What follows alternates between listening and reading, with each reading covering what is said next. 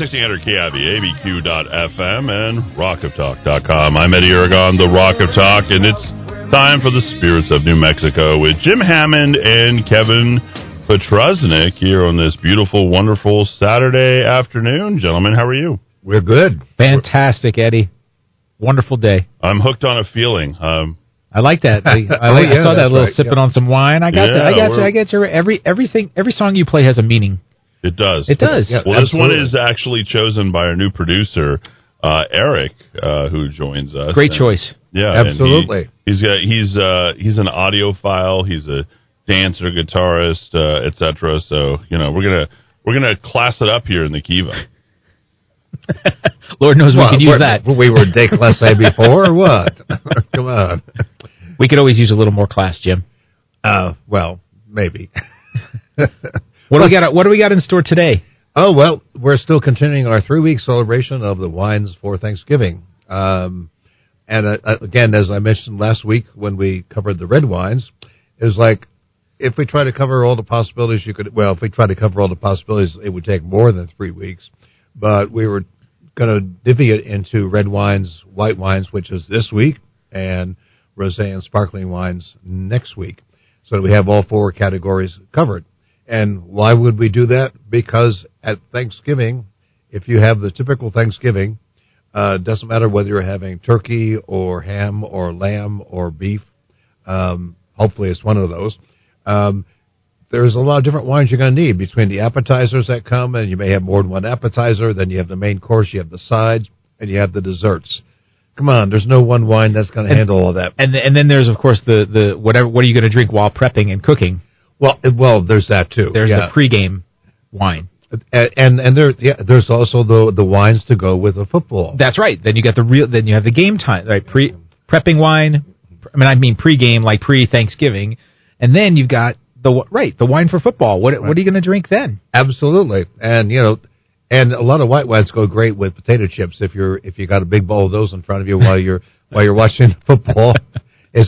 Are the Detroit Lions playing again this always year? Oh boy, the Lions and the Cowboys always play on Thanksgiving. Okay, yeah, that's true. But they don't play each other. Yeah, no. Well, and actually that's probably just as well this year, but. It is painful to watch the Lions.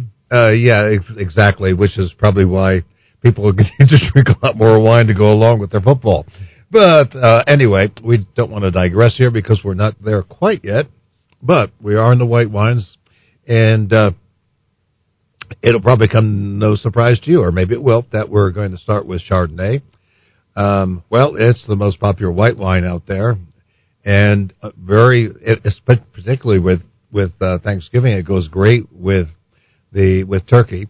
The white meat would go with probably the lighter one we have. It's a Saint Varan, which is a delightful white Burgundy, and then we also have a gamey, and gamey, by the way, is the name of the thing. It's not the taste of it, in case you wondered. And that one is a big, luscious. Chardonnay. Did you say gamey or Ramey? I did say gamey, didn't I? I should turn the bottle a little bit. It's Ramey. Sorry about that. Jim, how much have you been drinking this morning? Actually, it's just the bottle turn. Okay. So anyway, Ramey, right? I remember it was for some reason I've been switching those two, and I don't know why, but that's all right. But anyway, the Ramey is a definitely wake up call for not just the light meat, for the dark meat. It's got enough extra oomph going on; it'll work with both of them. So anyway, and of course that's not all you're going to have. For a number of years, we did our Thanksgivings in California, and as you can imagine, because of all the wines that we normally indulge in there, most of our friends worked in high tech, so doing wine was like part of what you did, and multiple wines. So if you had a lot of friends getting together, you would have a multiplicity of wines that was just mind-staggering when you thought about all the possibilities. But after we started doing that, we thought, this is a good idea, actually, is to just have a lot of different wines. One thing I should mention, if you are inviting friends over for Thanksgiving, which is always a good idea, one of the things that Tim Honey would suggest for you, he's a master of wine at has a couple of books that talk about why you like the wines, why you like the wines you like, and he's mentioned the fact that people staying really strictly with rules about here's the type of wine you should have with this kind of food. He basically said, tell your guests to bring whatever wine they love to have for Thanksgiving. One of the nice advantages of that, of course, is the fact that if they didn't like the pairing, it's their fault. They brought it, right? And the other thing is if you're having them bring food to your Thanksgiving, which is always the best way, right? I mean, have you ever done a Thanksgiving where the host did everything and then no one brought anything? No. Me neither. No, it's just like it's a good get together for everyone. It's part of the tradition. Yeah, everybody bring a little something. Exactly. And so what we would suggest is tell them, bring your appetizer, your side, your dessert, whatever to go with our turkey, and bring a wine you like to have with it.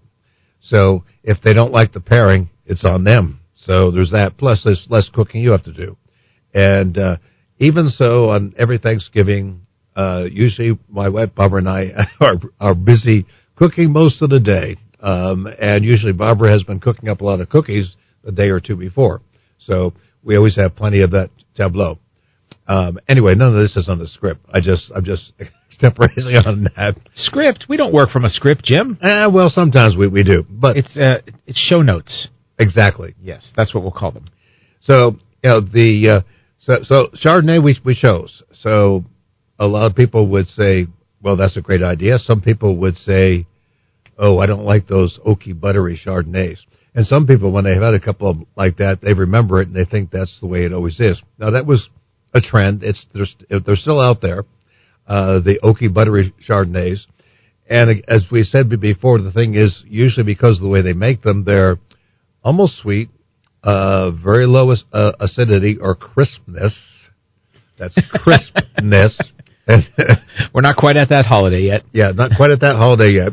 And which is essentially what you need to have good food pairing. And if they're higher alcohol, that also can be a challenge for you. So basically, the basic food pairing wine is one that's not high in alcohol, because that is going to add a lot of heat. That is going to make it difficult. If it's low in acidity, not crisp, then you're going to have a problem with it really marrying with the flavors of all the food. So those are a couple of key elements to keep in mind. So, and of course, there was enough of a backlash. This was back in the 80s when a lot of the oaky, buttery Chardonnays came out, and there was a backlash to that called Anything But Chardonnay, or ABC. And this is, you've probably seen this on a couple of wine lists in restaurants, haven't you? Yeah, I've seen that. Not in a while. It's been a while since I've seen that reference, but yeah, I get it. Well, that was again to the backlash. So no, I don't want. What else you got? And that's of course why I like when wine lists label it as like other interesting whites, right? Yes. You know, like and other interesting whites. That's funny. That's exactly what I labeled this one. And anyway, other interesting white. Yeah, other interesting, because there's a ton of them out there. But again, if you do like the oaky, buttery, now they're helping you out with it. So one of the ones I saw there was buttercream. You're familiar with buttercream? Yeah, so there's Butter Chardonnay made by Jam Cellars. Okay. And Jam Cellars. Oh yeah, boy. Yeah, okay. but it's an acronym. Okay. It's Jam Cellars, JAM, but it stands for it's the initials of the people who own the winery. Okay. So okay. But they took that and they played on it and they made a buttery Chardonnay. So you have Jam Cellars, you have Butter Chardonnay, you have I'm trying to remember the name of the other ones. I can look them up, but there's a bunch of different ones. Actually, they just launched Butter Cabernet, but creamy butter. What'd you say? What'd you call it? Creamy butter or something like that. Oh, the oaky, buttery. Oaky, buttery. Yeah. They're trying to play off of that because really, to me, Butter Chardonnay sort of defined that genre of style. Yeah. It really put a stamp on it. It does, but it's a kind of broad-based thing, and there's all kind of variations under it. So some of them really overdo it, and some of them are really doing it more as an influence. So it depends. So again, the tasting notes for buttercream are butter, vanilla, and pear. I don't know how they slipped the pear in there, but it was like, okay, if that's what you want. Well, we got to make it taste like fruit somehow. Yeah, right? exactly. There's got to be a little bit of fruit in there somewhere, even if we have to squeeze it in. And then you had Heavenly Cream Chardonnay from Mendoza. But one thing they did keep the acidity in this one, but it does identify oak and butter still being the dominant elements. Again, there's a lot of interesting things you can get from oak, but really fruit and the acidity coming forward is part of what's going to really work best for pairing with any kind of foods. So, just saying. So just to give you a little side note on the jam cellars, they have a sparkling wine called Toast. Oh, of course, right? Because you put butter, you got toast, you got jam, right? So the sparkling wine is called Toast. But what we're saying is, if you like that style, there is lots of them out there you can choose, and they make it really easy for you to figure them out these days. So there's always that. Sells very well here in the New Mexico, by the way. People do like that style. Yeah, and of course there's a lot of styles in California. If you just talk about a California wine, there is as many styles as you could find probably around the world. That are basically many versions of them are going to show up there. A lot of the cool climate areas, of course, are usually going to give you both richer and leaner kind of Chardonnays to work on. And in fact, that you brought one of those a while back from the Santa Lucia Highlands, I think, or the Fox and Canyon was one too. Those are really. Your memory is better than mine. I can't recall all the wines I brought. Oh well, I know you catalog them. I try to, but it takes a while.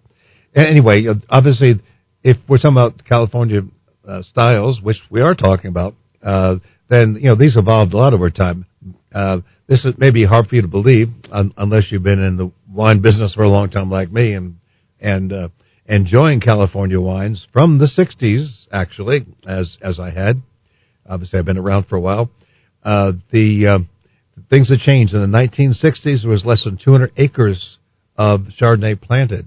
And this is what John Bond of Punch magazine called the first wave in California. And of course, in the 80s, we had overponderance of Chardonnay out there, and a lot of them were doing making them sappy, low acid, slightly sweet, trading fruit flavors, which weren't really all that well developed for oak flavors. And in fact, enough that you sometimes got splinters on your tongue, which is really not a good thing. So anyway, the backlash for that was people started switching to Sauvignon Blanc and Riesling in the 90s. And, of course, these are still very dominant wines these days, as they should be. And they are both great options for your turkey dinner. And, again, with all the food that's going to be there, any wine you bring is bound to pair with something on the tableau, don't you think? It was like the odds of you actually missing entirely on everything that's out there. Well, it did go with the peanuts. Okay. Wow. Okay. You're not gonna go wrong no matter what you bring. Exactly. So what we're trying to do is allay any fears you have. But unless you come to my house, now I'm a little more critical. I might be reading your personality based on the wine you bring. So just be aware of that. But don't you think there'll always be like that one uncle that'll just give you a hard time about the wine choice, right? Isn't there always that one relative at the table that's like, oh, this is okay, but, would have been better if you brought a different style, There's always somebody who's not happy with it. We actually have a fix for that. We have them sit at the small table with the kids. There you go. You want to be childish about this? Go ahead. You can sit with the kids. All right. Anyway, alternate whites is what I had. Okay, alternate white you could have. Alternative is another one. Alternative white. Yeah, alternative is a better term. I will change that. Anyway, so obviously we talked about Sauvignon Blanc. Again, comes in a variety of styles. Some are more lean, bracing acidity, like New Zealand, the Marlborough area, of course. Then you have the minerally driven ones like Sancerre. And then you get to the a little bit fatter white Bordeaux wines. So it is a wide range, and of course in the U.S. you have all those kind of variations going on as well. I think the ones in Napa, from what I recall, are closer to a Bordeaux style, which is not unusual since the Cab is their primary red. They're a bit more crisp and dry. Yeah, in my experience. Yeah, And Pinot Blanc is one I love, but it's hard to get it in some places, except if you go to the Alsace probably. But it combines elements of the Sauvignon Blanc and Chardonnay, and those are also really nice and versatile. But you'd probably have to go to the Alsace to get probably the top versions now. Riesling, again, wide range of styles from very sweet, which is fine if that's what you like, because a lot of people do, all the way to very bone dry styles. And a lot of places make them. Of course, Germany is going to make lower alcohol, a little sweeter ones, but also with good acidity to balance it out. The Alsace wines are a little bit higher alcohol, a little bit more balanced, I think, for everything that goes on with them. And, of course, they're Pinot Blancs also. And Washington State is a great location for Riesling. They've been doing outstanding versions. That's really a great area for growing Riesling anyway. And because it sort of mimics the same kind of climate as the best German areas. Yeah, right? or the French. Or French. It just has that. Right, you're talking about the higher, a little bit further north in the hemisphere, getting those cooler nights. Oh yeah, warm days, cool nights. Right, it just sort of it replicates that. So they found same thing with even upstate New York. Does really well which with those is another Rieslings. great area for Rieslings. The Finger Lakes region is very well known for that, and New York Island. Down on Long Island. Yeah. Long Island. It's all one word, in case you wondered. Long Island. Anyway, if you're from there like me, you call it Strong Island.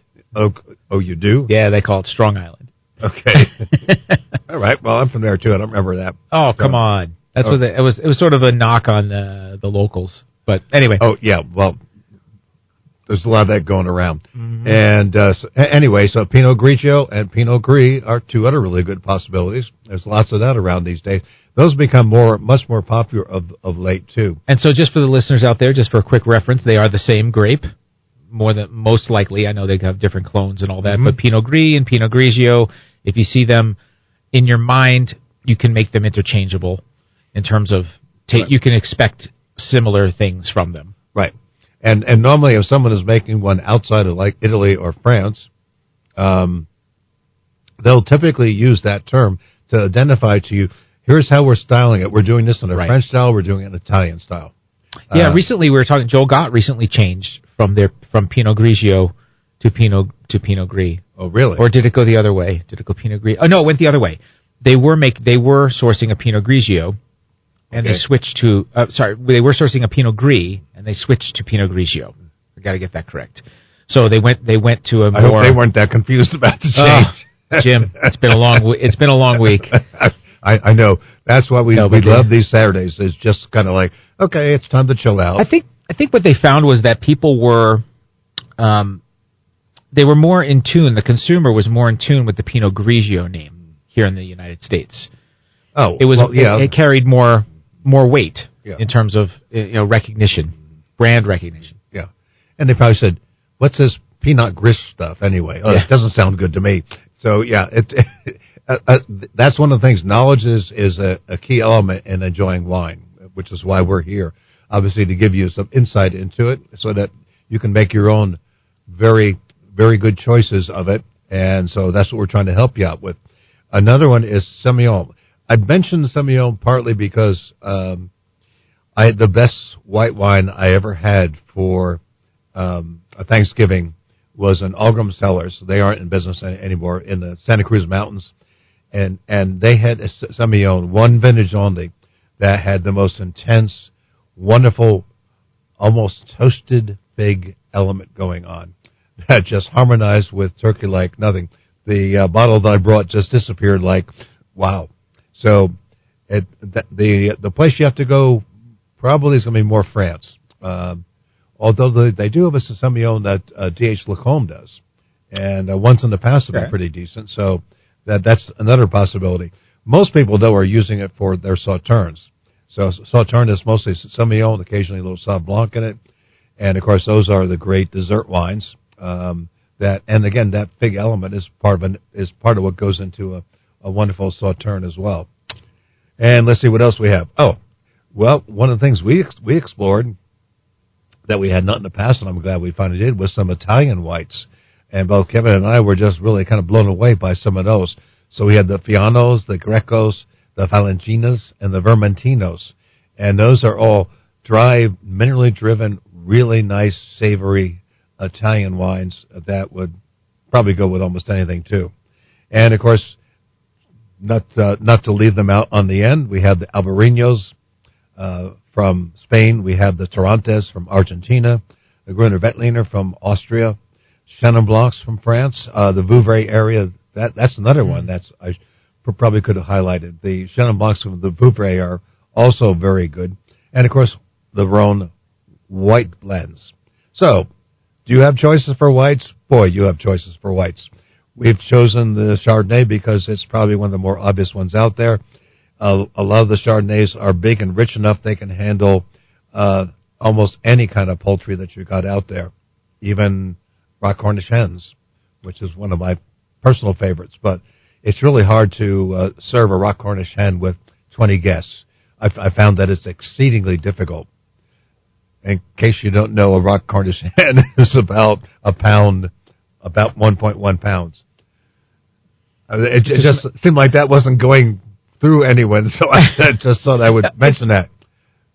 Well, I mean, you don't see those around too much.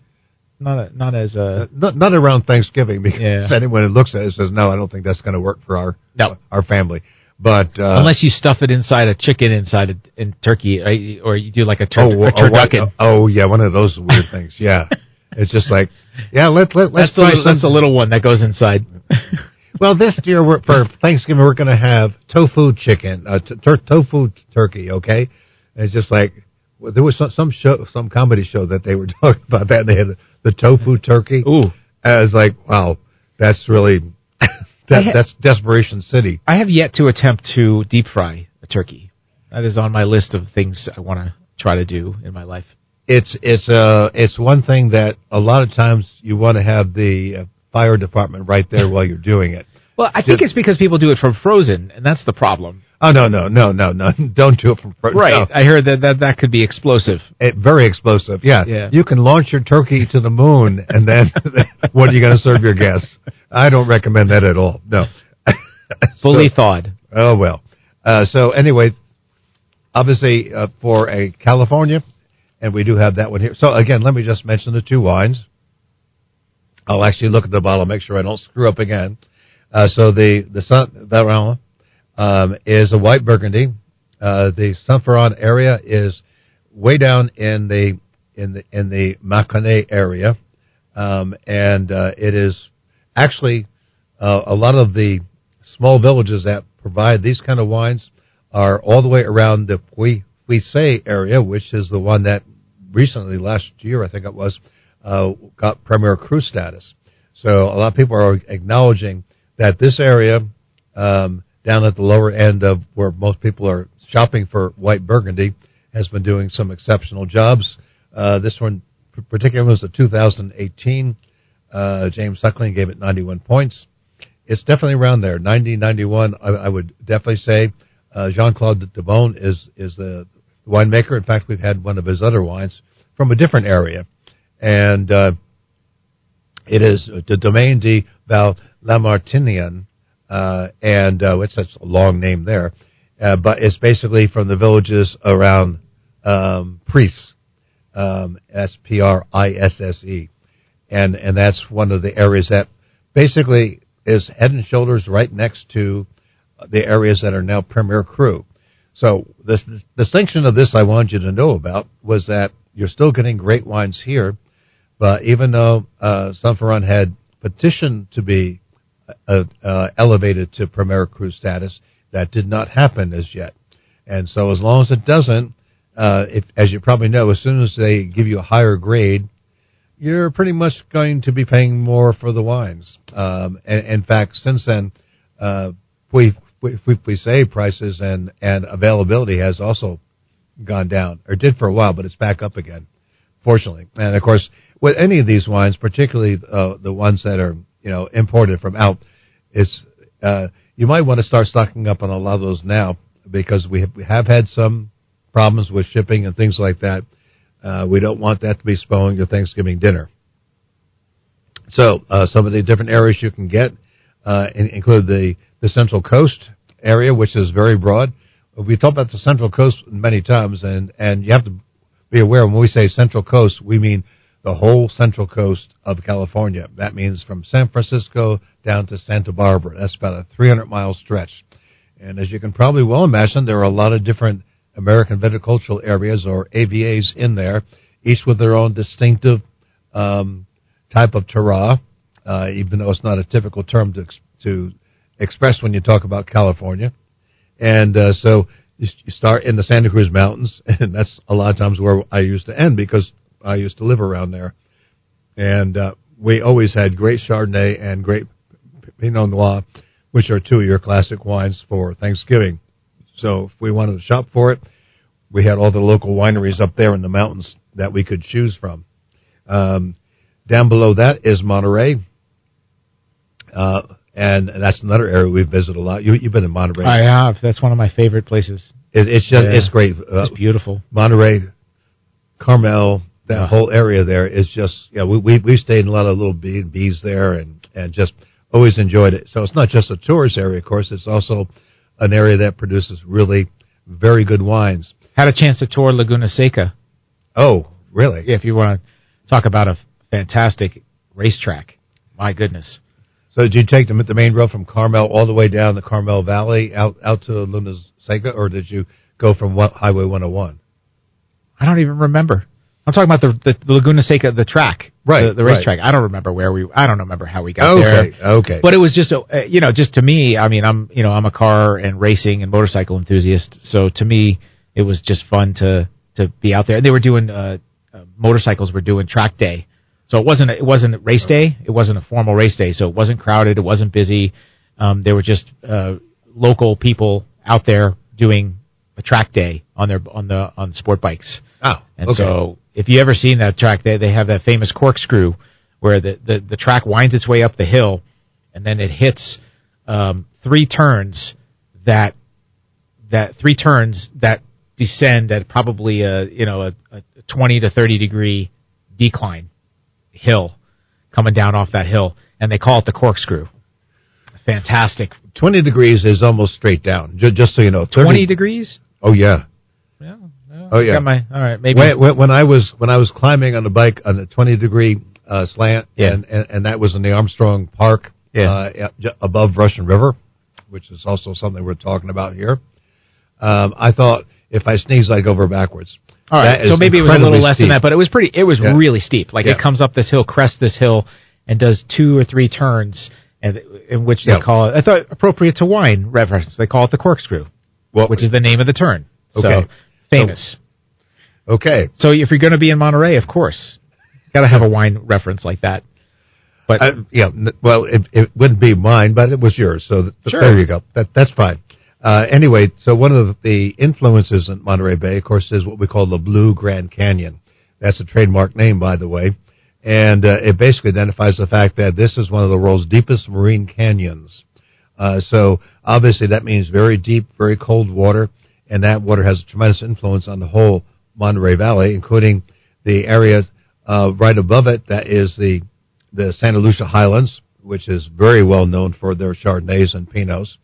And the other area is Arroyo Seco, which is another area that has, it's the mountain kind of stops and you have this gap. And in that gap, a lot of the air flowing here from the Blue Canyon is going right through there. Then it funnels out into this wide area, and it's a special area for Chardonnay.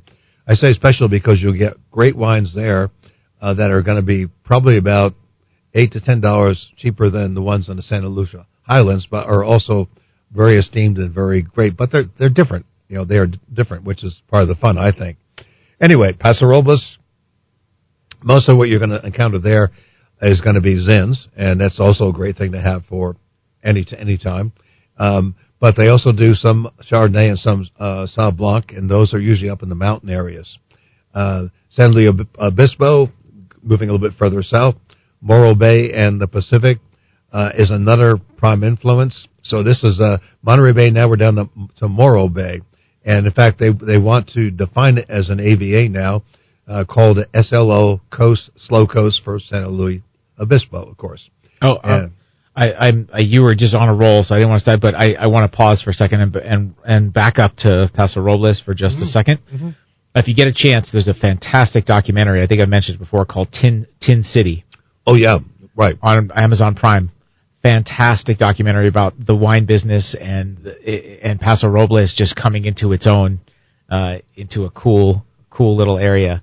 Oh, yeah. So, and in fact, I highly recommend it. We did talk about it on the show a while ago. Yeah. And so yeah, that's a fun area, too. It's probably been a year since we mentioned it, at least. Probably. So, we have all new listeners now. That's true. Some of the old ones will be like, oh, they're repeating themselves, but most of them are new. If any of our listeners remember something we said a year ago, I want them to help me out with my own memory. So anyway, so that's San Luis Obispo, and then finally down to Santa Barbara. Beautiful area, beautiful city. That's someplace I've never been. Oh, you should check it out sometime. It really is need special. To get to Santa Barbara. It's like a giant horseshoe with the open end, of course, facing toward the ocean. And so you have this kind of a mountain range that kind of surrounds the whole area. It is a beautiful area. It's just astonishing. Anyway, so that's in that area you have the Santa Maria Valley and the Santa Rita Hills. And I think we had the Santa Rita Hills Pinot, I think it was. Yeah. Yep, we did Santa Rita Hills Pinot. Yep. And the other area, of course, is the Bienvenido vineyards, which is one of the areas that began to popularize great Chardonnay and Pinot Noir. A Bon Clement by the late Jim Clenenden was always one of our favorites. I mean, that was one very much like the Ramey, where you had a really big, luscious wine, great mouthfeel as the Ramey does, and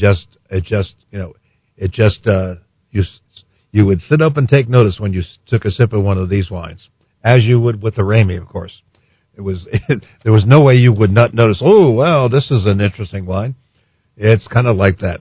And then, of course, Sonoma County, and I'm just going to zip right through to one area there, because I want to run out of time here. Oh, we're okay on time. We're good. Okay? Well, yeah. You don't know how much I still have to cover. Anyway, but there's one area I did want to cover because of a certain quote. And this is in Sonoma, of course, you have the Sonoma Coast, which is the widest, it's one of the widest AVAs out there. It's so wide that they actually identified another subregion within that called the Fort Ross Seawolf area. But in the Sonoma Valley, you're getting close to Napa, and you would think, well, in that area, are we going to still have some good Chardonnay? Oh, boy. Well, you have Carneros, which is a classic area for Pinot Noir. And also the Sonoma Mountain is another area. It's an elevation of 1,200 feet. Also home to Jack London Vineyards, which we represent. Absolutely. Okay. Yeah. In 1913, Jack London wrote about this region. Quote, "The air is wine. The grapes on a score of rolling hills are red with autumn flame. Across Sonoma Mountain, wisps of sea fog are stealing. The afternoon sun smolders in the drowsing sky. I have everything to make me glad I'm alive." Isn't that a great quote for wine? I love that. Anyway, I had to get that in. Anyway, but we're going to zip down to the Russian River Valley. This is one of my favorite areas, one of the first ones that we discovered in Sonoma, my wife and I, and it became a home for us because there was so many wonderful wines and wineries there. Unlike Napa, all the wineries are separated somewhat, so you could bicycle 5 miles between each winery. And so it's just because of the terrain, that's the way it was set up. And each one had its own special appeal. So the AVA for Russian River Valley was established in 1983. It basically goes from Santa Rosa to Healdsburg. And in fact, Healdsburg is another very interesting area, which happens to be the home for our Ramey Chardonnay. Mm-hmm. Have you ever been to their warehouse? I've never been to their warehouse. Oh, okay. Been to Healdsburg. Okay, yeah. Healdsburg is a really nice town. The town square area is really special. And all the wineries around there. It's a good wine tasting area. Great food town, too. Oh, yeah, very much. I wish there were one of my college colleagues had that Michelin star restaurant in Healdsburg, Cyrus. Oh yes, oh yeah, which has since closed, but he's making a comeback. You'll hear about him again. We mentioned him before. Douglas Keane, okay, famous Michelin star chef. He was the first Top Chef master on the Food Network, the very first one. Yeah, there's no way you keep a good chef like that down. They'll find somewhere. He'll come clawing back. Yeah. So this Ramey is a vintage 2016. 5 years old. It is just coming into its own. I think if I were trying it after 2 years, I would say it's too big. But now it has mellowed out a little bit. It is still a big, powerful wine. It is 14.5%, so it is a heavier style. You would call it a California style, but it's an elegant California style. This one comes from the Ritchie Vineyards in the Russian River Valley. So this particular vineyard is one they've been doing some great wines with for a long time. This is the one my good friend Kevin has brought, and it is definitely astonishing. There's no way you wouldn't notice this wine. Yeah, it's big. I mean, the Saint Varennes is more delicate, lighter. So if you had the Ramey first, you almost wouldn't notice the other one probably. You would think you were drinking a glass of water. Yeah. That's funny that you say that. I'm so glad you guys said it first. Yeah. I'm of that school. Yeah. Eddie's with us on that one. Yeah, absolutely. So this one is not cheap. It goes about 65 bills. So you're gonna pay for this one, but it's the Hahn family. The Hahn family has been famous in California for a long time for making some of the very best wines. David and Carla Ramey began their winemaking in 1996.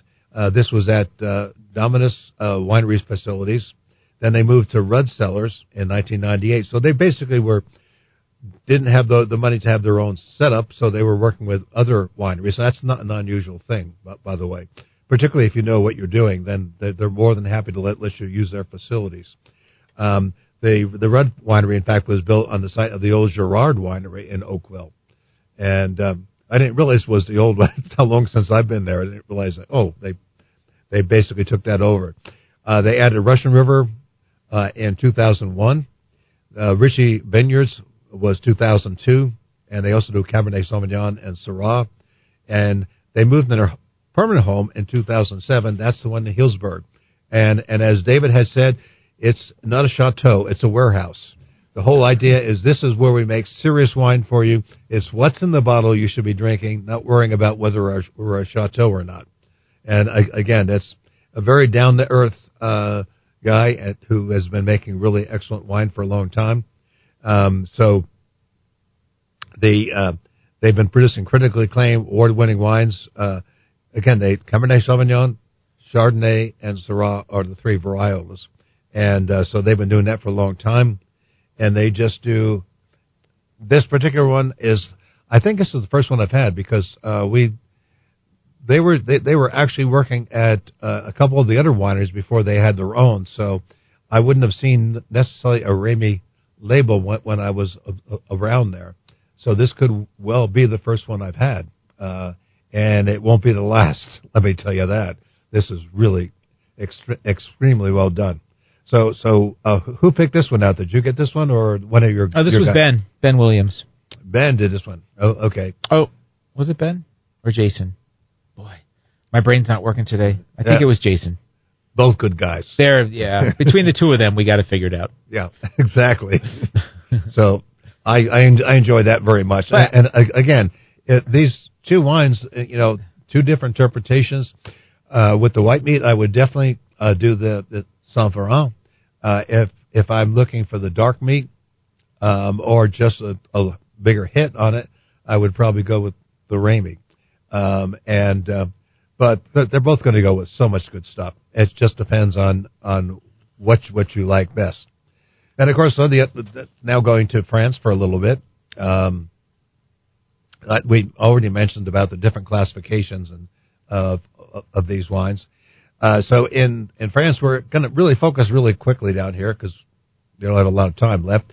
We're going to focus right down. So, the Chablis area, again, nice minerally driven wines, really good. They're up north. You go about 55 miles before you get to the heart of the Burgundy, which is the Côte d'Or, and then you have the Côte de Nuit and the Côte de Beaune. Those are both known for their Pinot Noir and Chardonnay wines.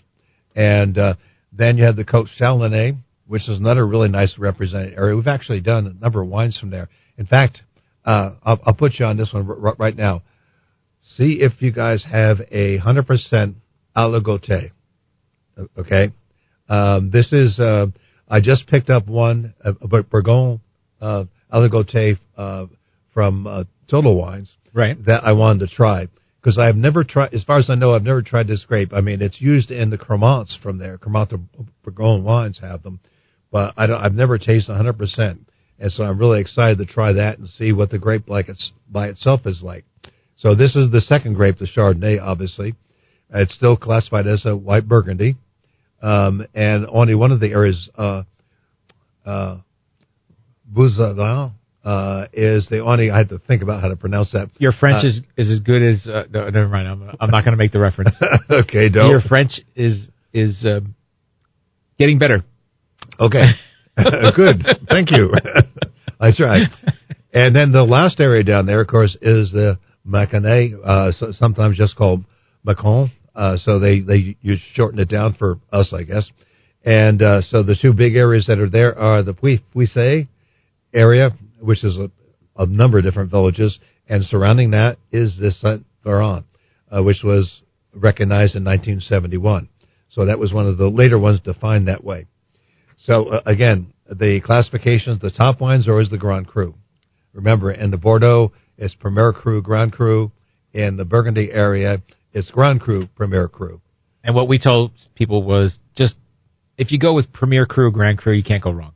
That's true. You don't have to remember which one's which. No. Certainly I can't. No, they're all going to be great wines. And in fact, some people can tell the difference if they live in the area and they've been trying them. But otherwise, you would just say, oh, this is a really good wine in either case. And then, of course, the tier below that is the village wines, or the village wines, as it were. And these, again, can be some that can evolve to Premier Cru, such as the Puisay that we already mentioned. So the wines we're tasting here are ones that are on the verge of Premier Cru, I guess you could say. And it is a delightful area. This particular one that we're sampling here is a, let me see if I got my pages up here. Yeah, this one is where's my bottle? There it is. Yeah, is famous words. There's a number of people had their hands in this one. Jean-Claude Debon, of course, is the label that's on the neck of the bottle. It tells you that. But this also works on the auspices of a couple of other people, Georges Duboeuf, in particular. You're familiar with Georges Duboeuf? Of course. In fact, he's the one that was one of the leading forces in the Nouveau Beaujolais wines. But of course, the Duboeuf has worked all the way through the Burgundy area, and so, in other words, a lot of very well-known hands have worked on this particular wine. So the area we're talking about, the Maconnais itself, is about 80% Chardonnay. It's a premier area for that. It's just like you started out in the Côte d'Or, and then all of a sudden you see something very similar cropping up here in the lower part just before you get to the Beaujolais area.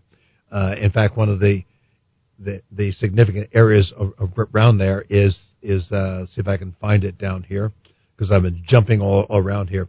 It's the rock of, let me see.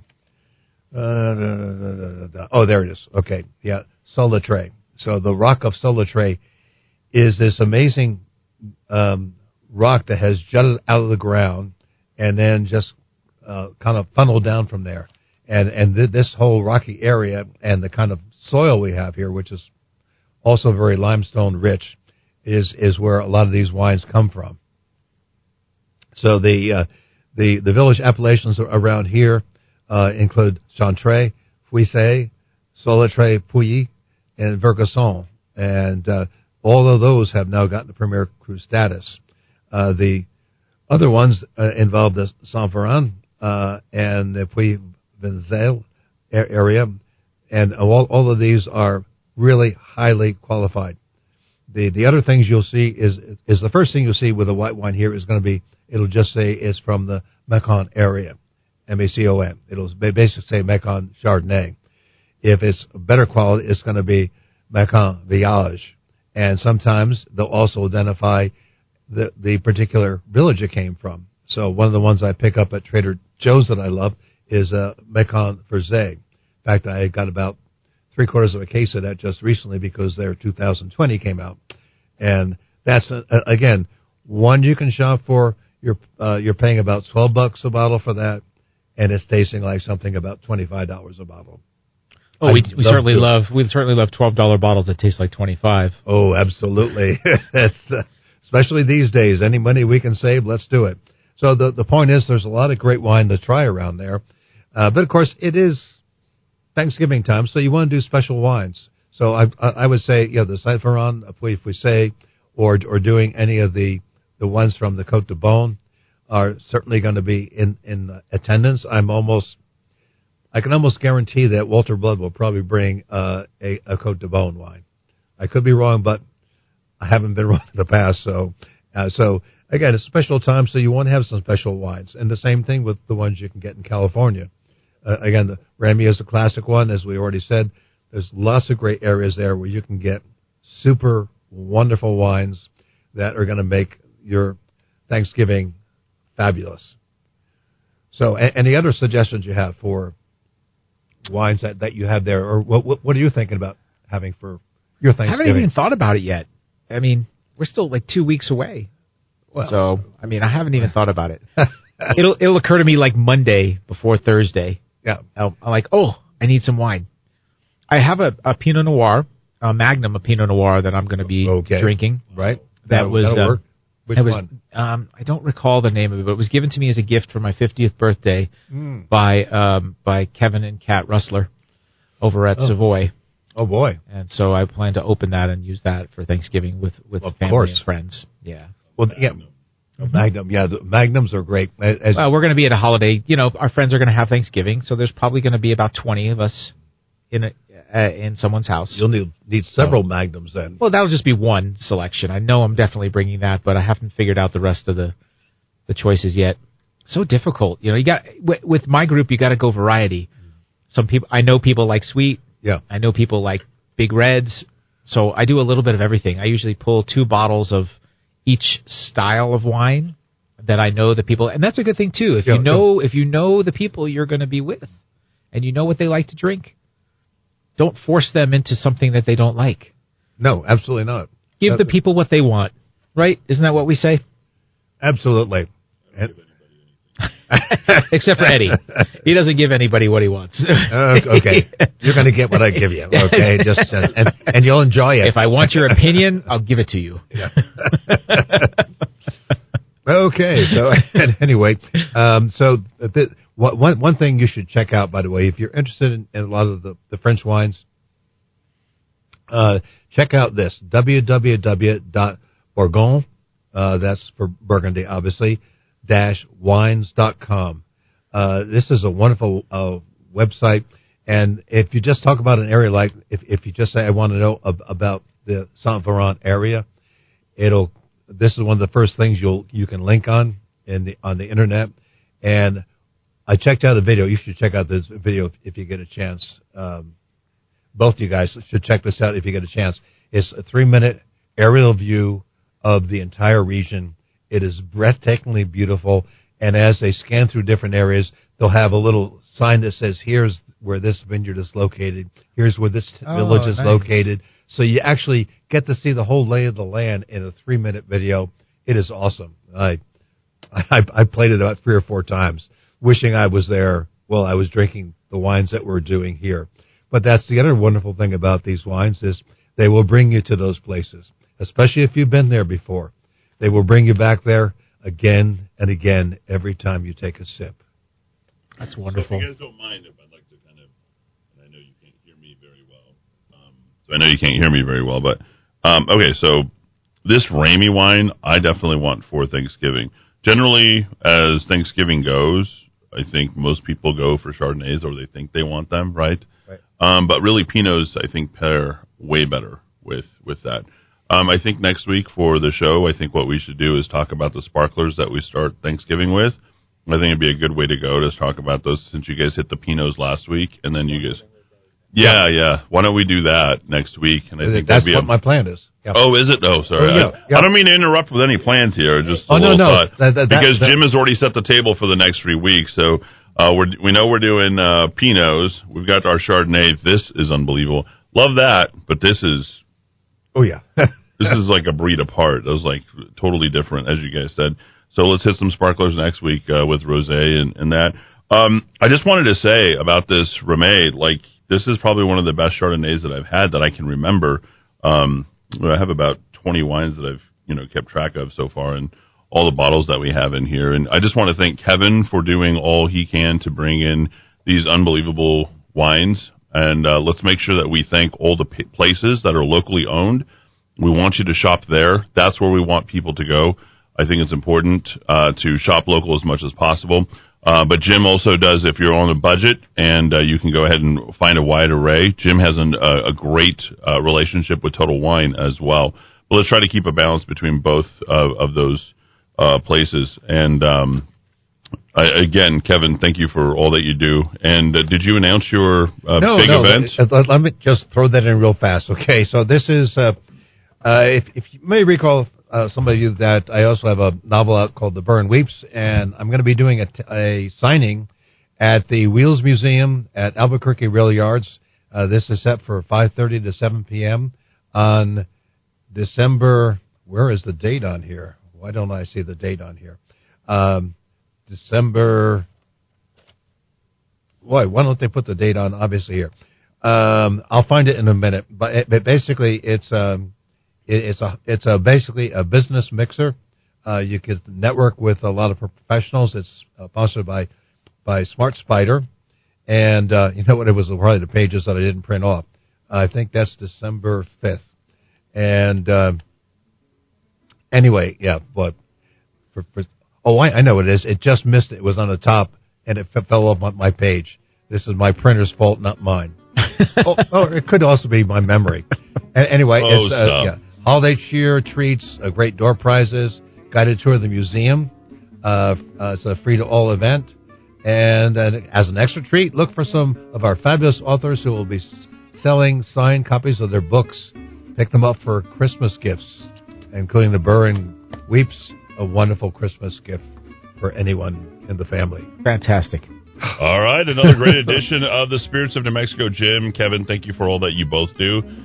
You are a resource for all of New Mexico for people to enjoy themselves better at the table, and we think the same way of the Kiva. If you want to go ahead and support our great radio station, become an advertiser, or you want to have one of our events, which we're going to be producing. It's going to be absolutely awesome. Kicking off 2022, we plan on getting back together at event spaces, and Kevin, Jim, we've got Jeffrey Candelaria, we've got Natalie, basically the whole revoir of great talk radio hosts here on a Super Saturday. We're helping put those events once a month together right here in Albuquerque. Thanks, everybody, for tuning in.